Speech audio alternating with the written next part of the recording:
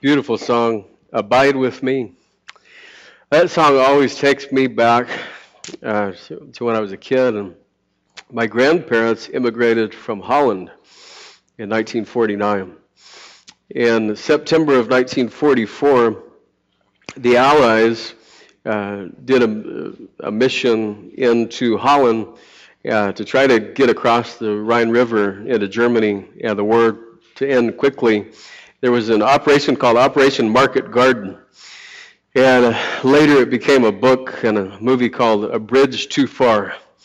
And when I was a kid, every summer religiously, my grandparents would show it to us and we'd watch it. And there's a little boy on a bike at the very beginning of the movie who's in the underground, and both my grandparents were in the underground with the Dutch. And so my grandfather, he spoils the whole movie right at the beginning.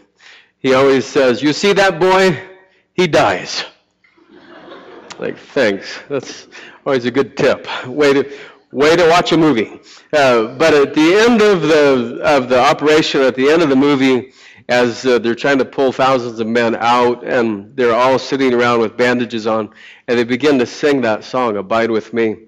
And that song always takes me back to those moments. Well, I didn't plan to give that memory. It just kind of popped up. We're in Matthew 5 today. It is great to be back in the land of the free and the home of the brave. And we had a terrific mission trip to India. And we'll be telling you a lot about what we were able to do over these next few weeks. I might be able to give you a story or two this morning. But right now we are headed over to Matthew chapter 5. And our series is called Moved with Compassion. In our first sermon a couple weeks ago, we talked about how we get eyes that are ready to have compassion. And now today, let's talk about hearts of compassion. So Matthew 5, starting there at verse 43. If you're physically able, would you please stand for the reading? Verse 43 to the end of the chapter. "You've heard that it has been said, 'Thou shalt love thy neighbor and hate thine enemy.' But I say unto you, love your enemies. Bless them that curse you. Do good to them that hate you. Pray for them which despitefully use you and persecute you." If you don't have that verse circled, there's a reason. It's because it is the hardest verse in the entire Bible to follow. "That you may be the children of your Father which is in heaven. For he maketh his sun, S-U-N, to rise on the evil and on the good, and sendeth rain on the just and on the unjust. For if you love them which love you, what reward have ye? Do not even the publicans the same? And if you salute your brethren only, what do ye more than others? Do not even the publicans so? Be therefore perfect, even as your Father which is in heaven is perfect." Let's pray. Father, thank you for your word. We thank you for this poignant passage in the Sermon on the Mount that we covered today. I pray that you would give us hearts of compassion. Help us to struggle through the dilemma that is your grace in the message today. We thank you in Jesus' name. Amen. Thank you so much. You may be seated. And would you listen as Mrs. Roerick sings this morning?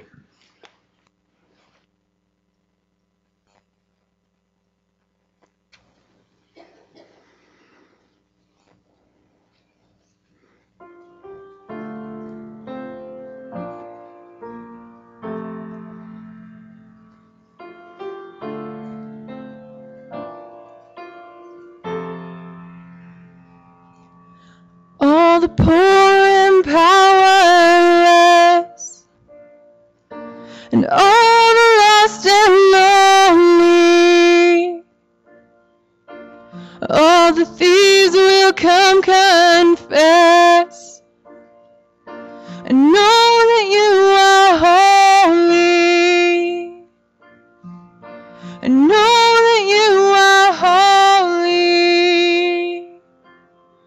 And all will sing out hallelujah, and we will cry out hallelujah.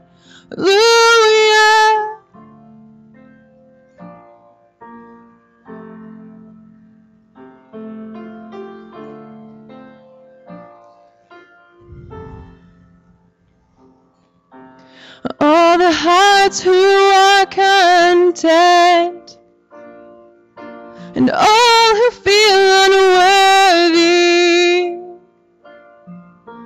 all who heard with nothing left, will know that you are holy, and all will sing out hallelujah, and we will cry out hallelujah, and all will sing out hallelujah, and we will cry out hallelujah.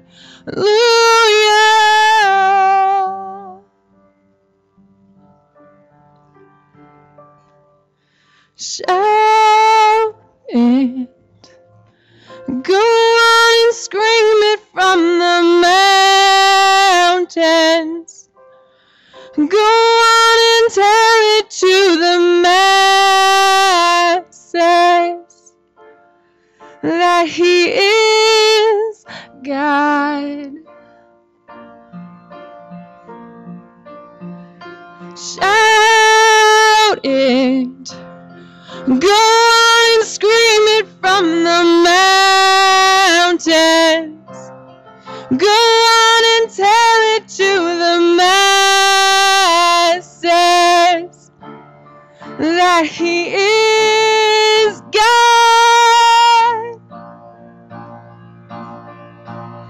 and we will sing out hallelujah, and we will cry out hallelujah, and we will sing out hallelujah, God. Shout it, go on and scream it from the mountains, go on and tell it to the masses that He is God.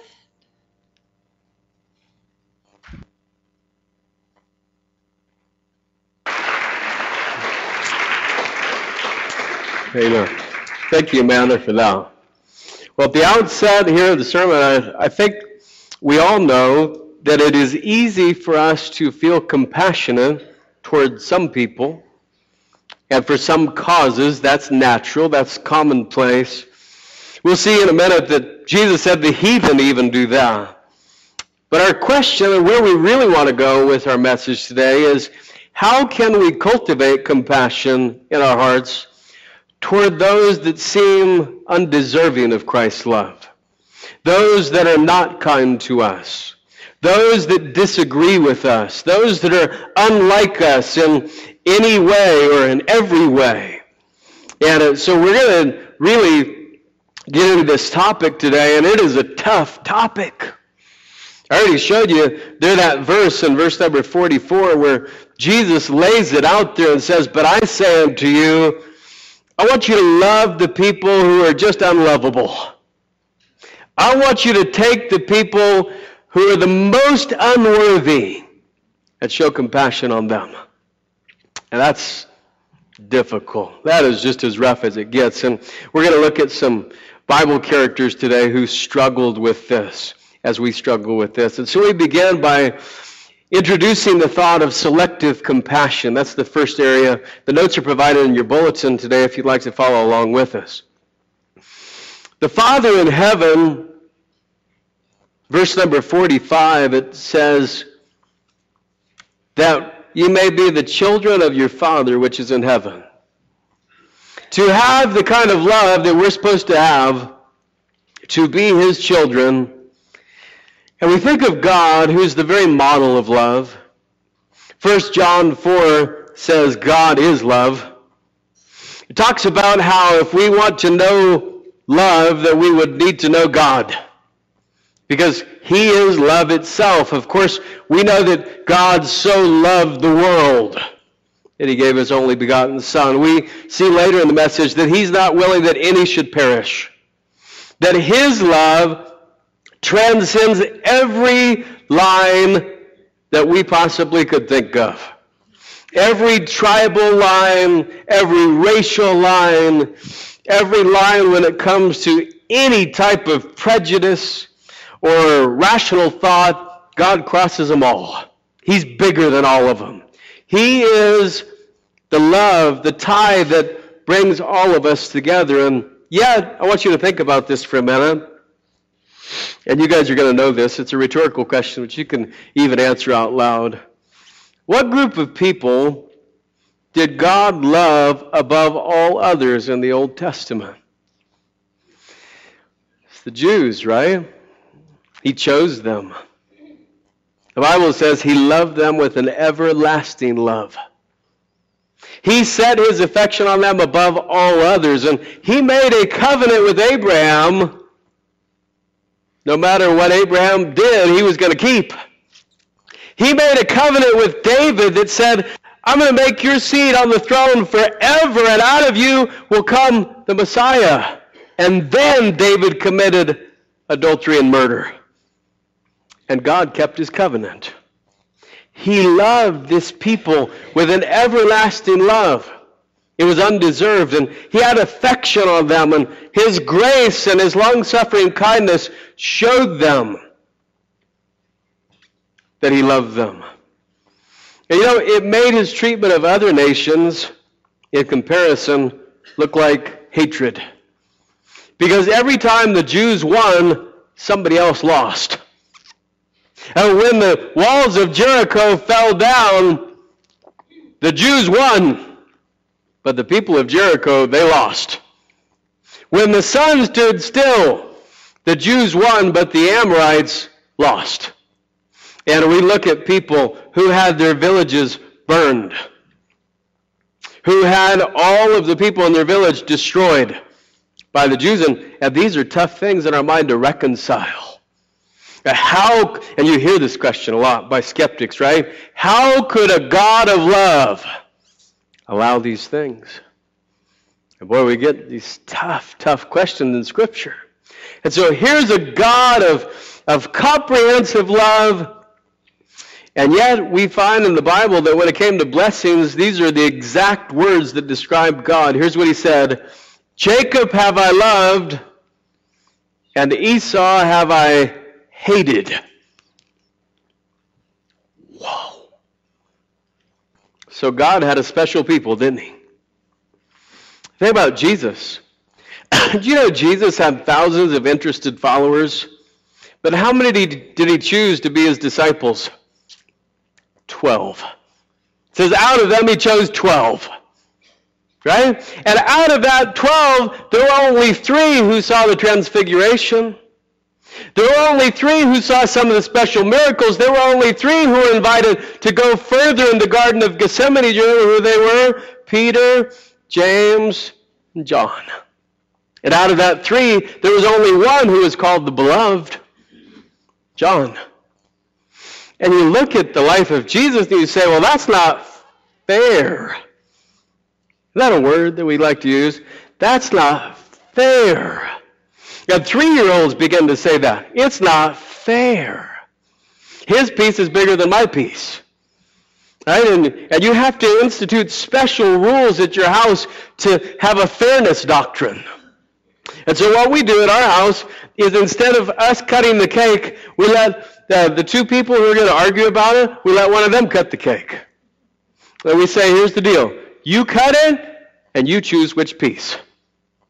So one cuts it, the other chooses the piece, it solves it. It's the fairness doctrine. Works every time. God chose the Jews. Jesus had a beloved. And now we look at this and we claim God's not fair, and the truth is, that would be absolutely correct. Thank the Lord he's not fair. Because if we get what we deserve, we all deserve eternal death. And we can say that God is more gracious to some than he is to others. We could say that about all of us. You probably have some favorite people in your life. I'm just assuming. Hopefully your husband or your wife is on the list. Hopefully your kids make the page, or your grandkids. Some of you, your grandkids have you so wrapped around, they could get you to do anything. There are children in this world who could get you to literally do anything. Have you ever seen videos of adults looking like idiots?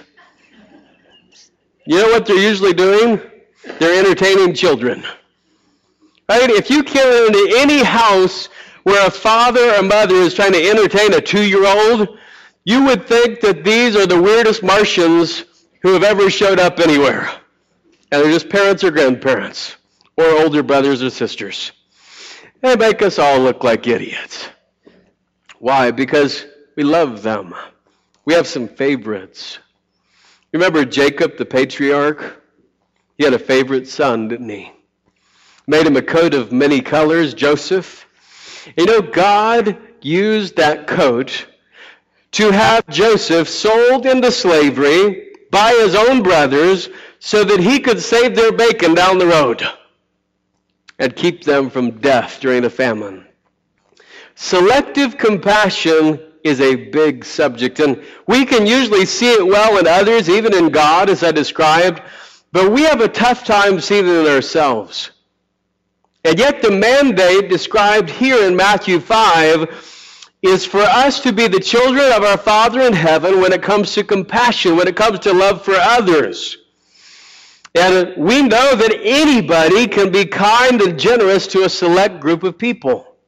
Look at verse 46.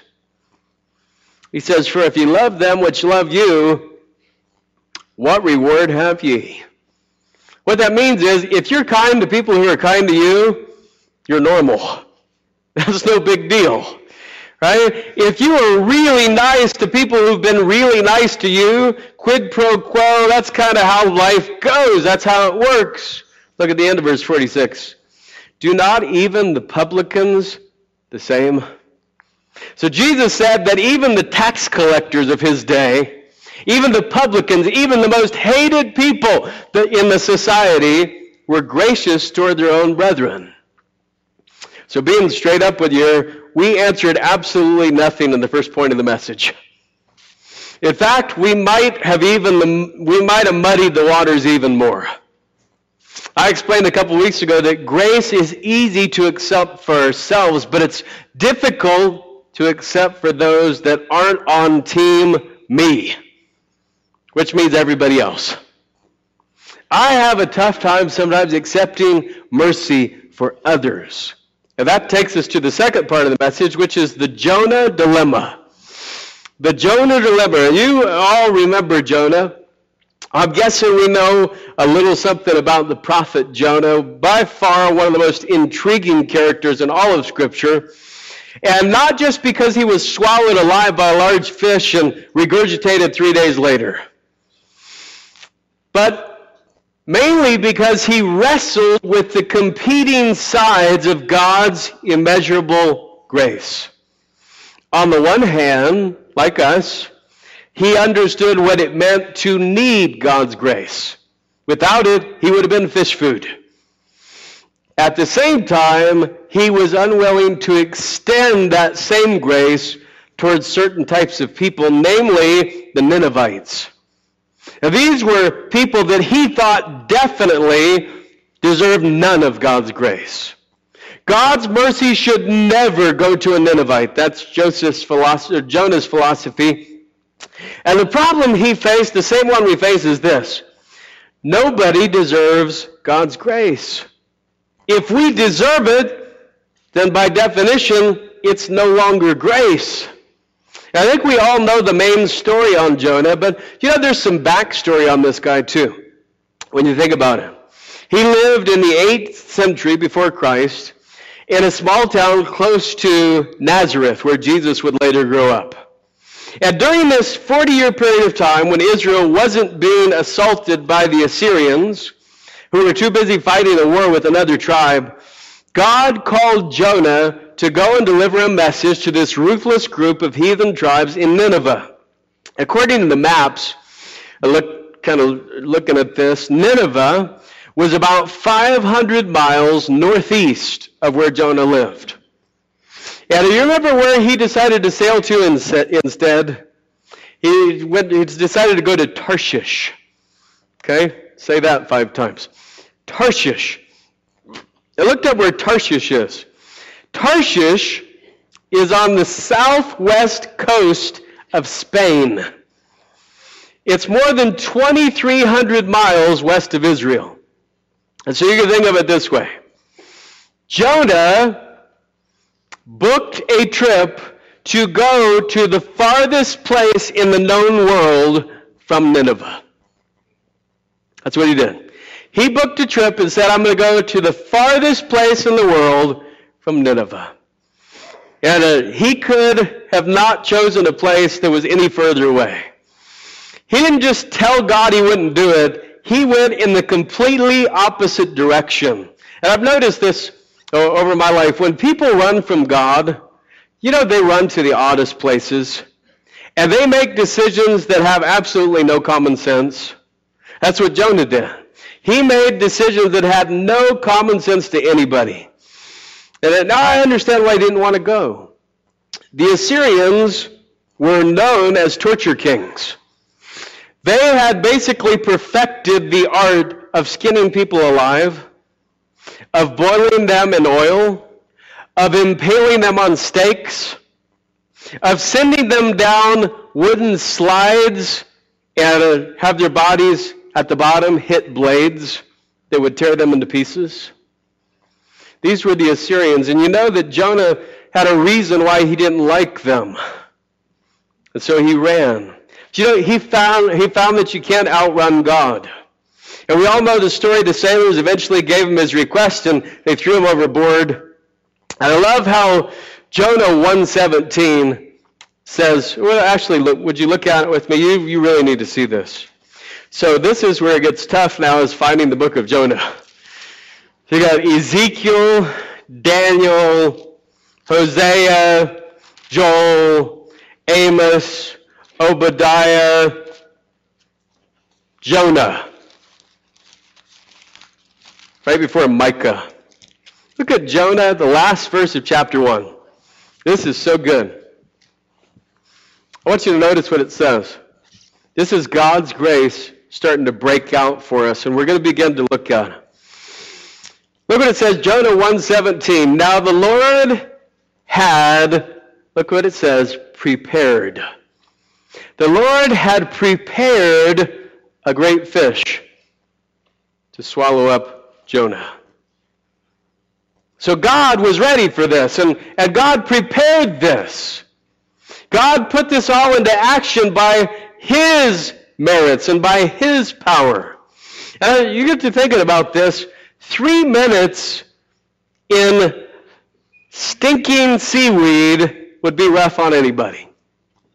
Right? Enclosed, if you were afraid of, if you were claustrophobic, can you imagine being in the belly of a fish? Right? And you're covered by whatever that big fish or that whale has swallowed. And you're basically down there being digested, alive, whole, covered by all that stuff. 3 minutes would be a long time. 3 hours would be unbearable. He was in for 3 days and 3 nights. And I really don't think it took him that long to repent.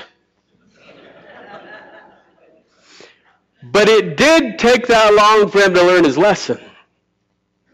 I think he repented right away. You really should see this. Look at the opening words of Jonah 2. So God prepared the fish, and then it says, then Jonah prayed. You ever had that in your life?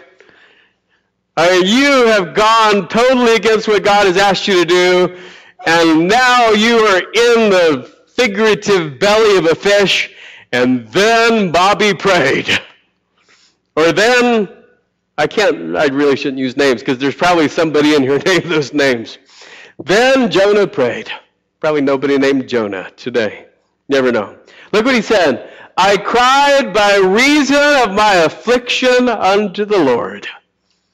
And we know that this was self-caused affliction. Jonah had brought this upon his own life. You know, most of our problems are self-inflicted. Most of our afflictions are because of choices we've made or not made. You know, some of them aren't. Some of them are trials or temptations, or they're caused by abuse or caused by somebody else. But Jonah's were caused by himself, and he said, I cried by reason of my affliction. Don't want you to miss this. God's discipline was not there to pay Jonah back. It was there to bring him back. Think about it. God's discipline wasn't there to pay him back. It was there to bring him back and to get him on the track that he was supposed to be on in the first place. And so Jonah gets spit up on shore, and he makes a 3-day journey in one day. He enters Nineveh looking and smelling like seaweed. He preaches an 8-word message, and 120,000 people repent. Imagine this. The televangelists would be just exulting in themselves. He preached an 8-word message, and 120,000 people repented. And Jonah was really mad. He was irate. He was upset with God. See, even though he obeyed the Lord the second time and when, his heart still wasn't in it. He didn't have a heart of compassion like we're talking about today. And he disagreed with God's offer of mercy to these ruthless savages. And so he's caught in this dilemma of grace. See, he was quick to ask for grace when he was in affliction, just like we are. But he was not quick to desire it for others. He verbalized this exact dilemma. Look in chapter 4. Look at it says in verse 1, but it displeased Jonah exceedingly, and he was very angry. He was very angry that 120,000 people changed their lives and gave them to God. And here's what he said. He prayed unto the Lord and said, I pray thee, O Lord, was not this by saying when I was yet in my country? Therefore I fled before unto Tarshish. For I knew, now look what he said. He's going to accuse God. He says, I knew that thou art a gracious God. He's disgusted by it. I knew that you are merciful, and you're slow to anger, and you're of great kindness, and you repent of evil. You're horrible. I knew that you're merciful. How could you, God? How could you be so merciful? And so this is his dilemma. And you know, the book ends with this gourd that grows up and shades him from the 120-degree heat. And he's blessed by it. And then the gourd shrivels up and dies. And he's all upset about that. Yeah, the book ends with God telling Jonah, you've had compassion for a gourd. You've had compassion for a plant. Just because it brought you shade. I'm concerned about a city full of people that need me. I'm concerned about members of my own creation. And when I read this and I think about this dilemma, it's so convicting for me. Because it's our dilemma every day. We have compassion on the people and the things that work to our own self-interest, and often for very little else. Last Sunday morning, we left just before 6 in the morning from the mission house where we were staying, and we traveled north for about 4 hours. On the way, we stopped for a Hindu vegetarian breakfast, which you should experience at some point in your life, right? And the Hindu restaurant, they had my favorite Indian bread called puri, but they had nothing sweet in their entire restaurant. They didn't have honey, they didn't have jelly, they didn't have syrup, they didn't have anything sweet. They serve it with this stuff that's like a hot potato salad with spices in it. It is the most unbreakfasty thing that's ever happened.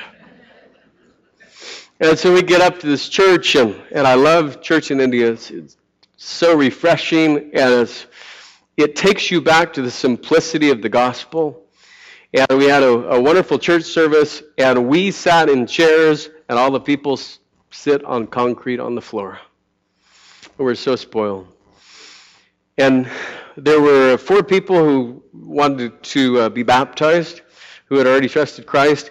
And so we went out of the church and we walked, and we walked, and we walked. I thought, man, where's the nearest river? Where are we going? And we kept walking, and we kept walking. And we finally got to where they were going, and there was an outdoor concrete tank that was hidden behind a house that they had put some water in, and we baptized in the tank. Yeah, it was great, and we had a wonderful time.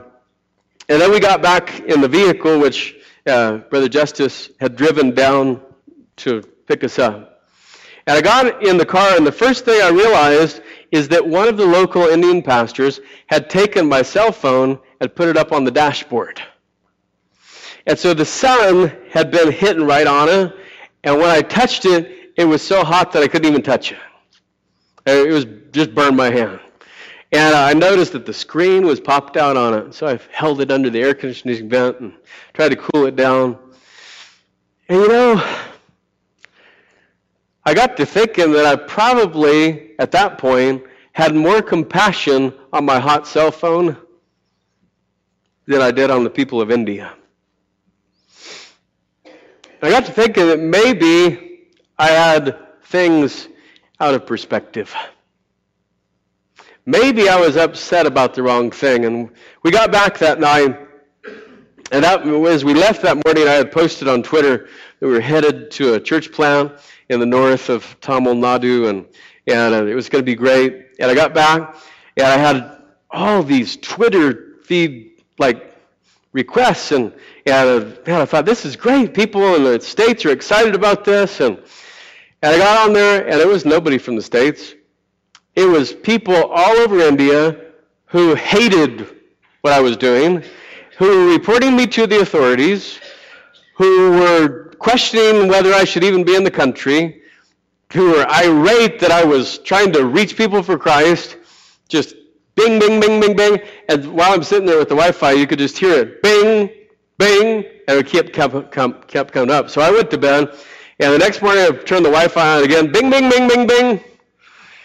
And so I walked down to the school about half a mile away, and I said to Brother Justice, hey, I had to delete my Twitter because I'm being attacked by these militant Hindus from all over, and they want me to be out of the country and report me to the authorities. And he smiled at me. I'm like, this is serious. You need to take this seriously. And he smiled at me. You know what he said? He said, I get about 700 emails a day. He calls them ye-mails. I get about 700 emails a day threatening my life.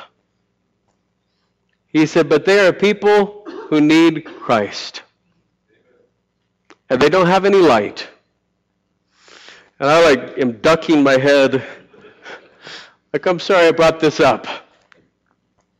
And Monday night we went to a tiny little village by a lake. These people were there, about 18 people. And they had all sacrificed mightily to build a small little concrete building about as big as maybe 2/3 of this section of our auditorium. All concrete floor, concrete everything. And they were dedicating as a new church building, as an underground church. They even had to build a wall in the middle of it to act like it was a house. I'm telling you, the perspective of grace has to change in us. Because we really are just like Jonah. We have compassion on the gourds instead of the Ninevites. We care about our cars and our vehicles, or cars, our vehicles, our houses, and the things that have to do with our lives. We care about gadgets more than we do about people. And so Jonah had this perspective change that God was trying to bring. And it never happens in the book of Jonah, but it's the Jonah dilemma, and it's right where we're at. It's in our wheelhouse. And so that brings us then to authentic grace, which we've just seen in Jonah, that God is always looking for opportunities to extend his grace and his compassion toward men. And don't be confused on this. That does not mean that God's going to lessen any judgment for rejecting his Son, Jesus Christ. The Bible says, whosoever was not found written in the book of life was cast into the lake of fire. The wages of sin is death. And God is merciful, but if you reject Christ, you will spend all eternity without him. And yet he has authentic grace. It means that God chooses not to give sinners what they deserve. Romans says it this way, where sin abounded, grace did much more abound. In fact, his grace alone is the only path to salvation. 2 Peter 3 says the Lord is not slack concerning his promises, some men count slackness, but is long-suffering to usward, not willing that any should perish, but that all should come to repentance. And so there's this authentic grace that God offers.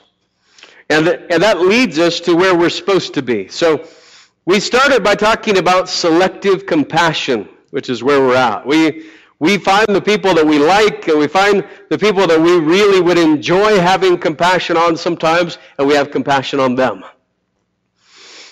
But sometimes we don't have compassion on the people who rub us the wrong way.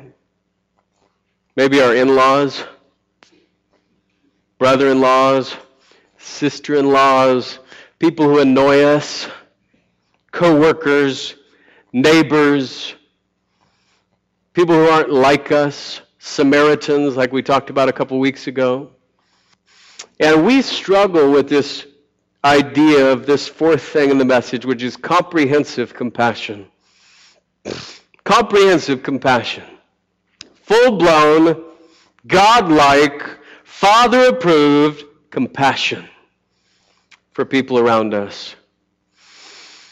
In theory, we can accept that God isn't willing for anyone to perish, that his grace is available to all. But in practice, we're mostly like Jonah. We like to pick and choose when and where we're going to extend compassion. I want you to return to our passage from the Sermon on the Mount in Matthew 5. Yeah, I just want us to take the words of Jesus and investigate and look at them one more time. And so I'm just going to reread the passage. Matthew 5, once again, verse number 43. Ye have heard that it hath been said, thou shalt love thy neighbor and hate thine enemy. Now this was an Old Testament philosophy. In fact, Leviticus and Deuteronomy told them, don't forget what the Amorites did to you. They tried to hurt you, and you make sure that you judge them, and you make sure you're harsh to them. And even God said that if somebody's a stranger in the Jewish community, that they could not be able to go into the temple until the 10th generation.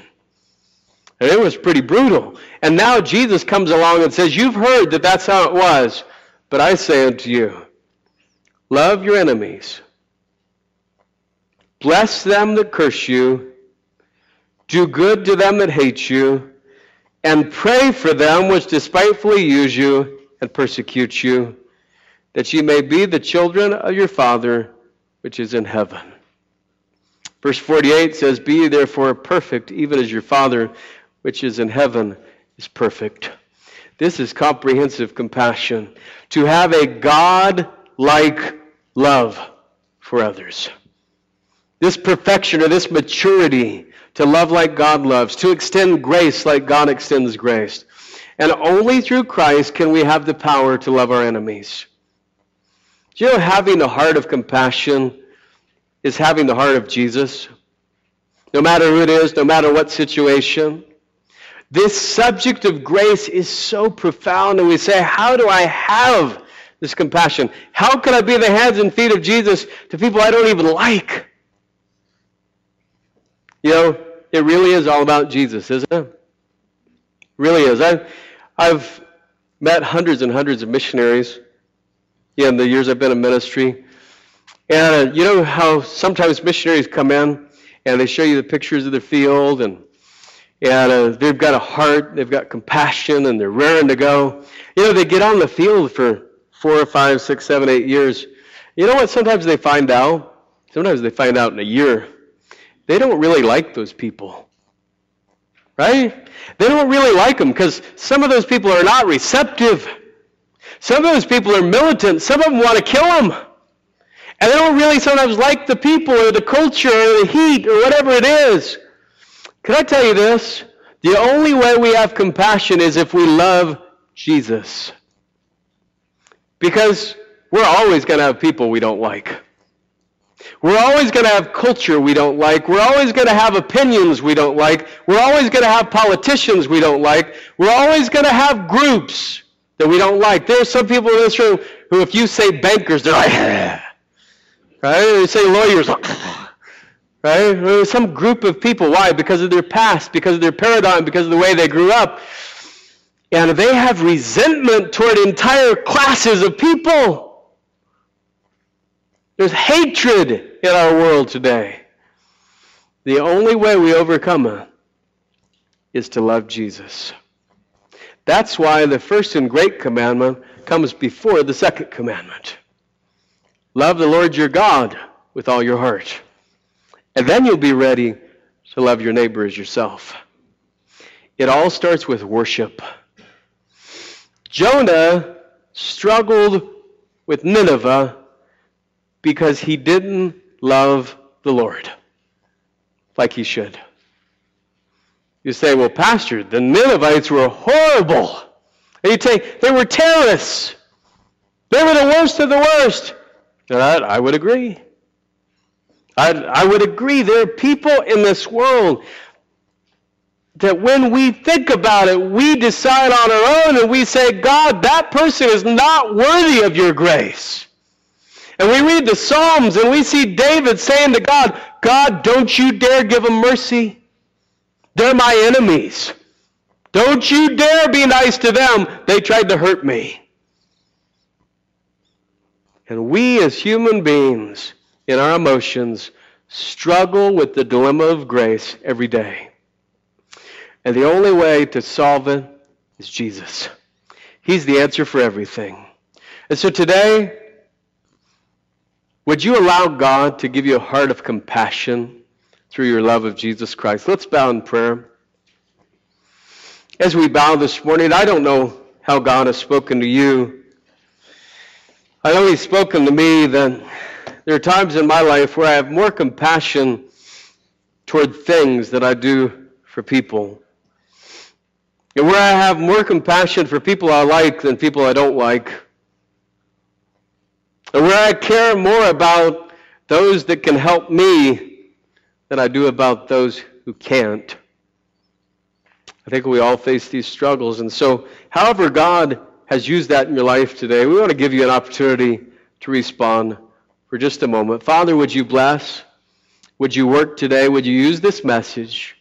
Maybe we need to talk to you about mercy for someone we love or care about. Maybe we need to confess to you that we have not loved our enemies the way we should. That we haven't been kind to strangers the way we should. I don't know what it is that you'd lay on our hearts, but as a church body, would you focus us in on a heart of compassion like our Father in heaven has? Guide us by your grace. We ask these things in Jesus' name. Amen. Would you stand? As you stand, Miss Haynes is going to play a verse. The altar's open if you need to come and pray. You do what God wants you to do this morning.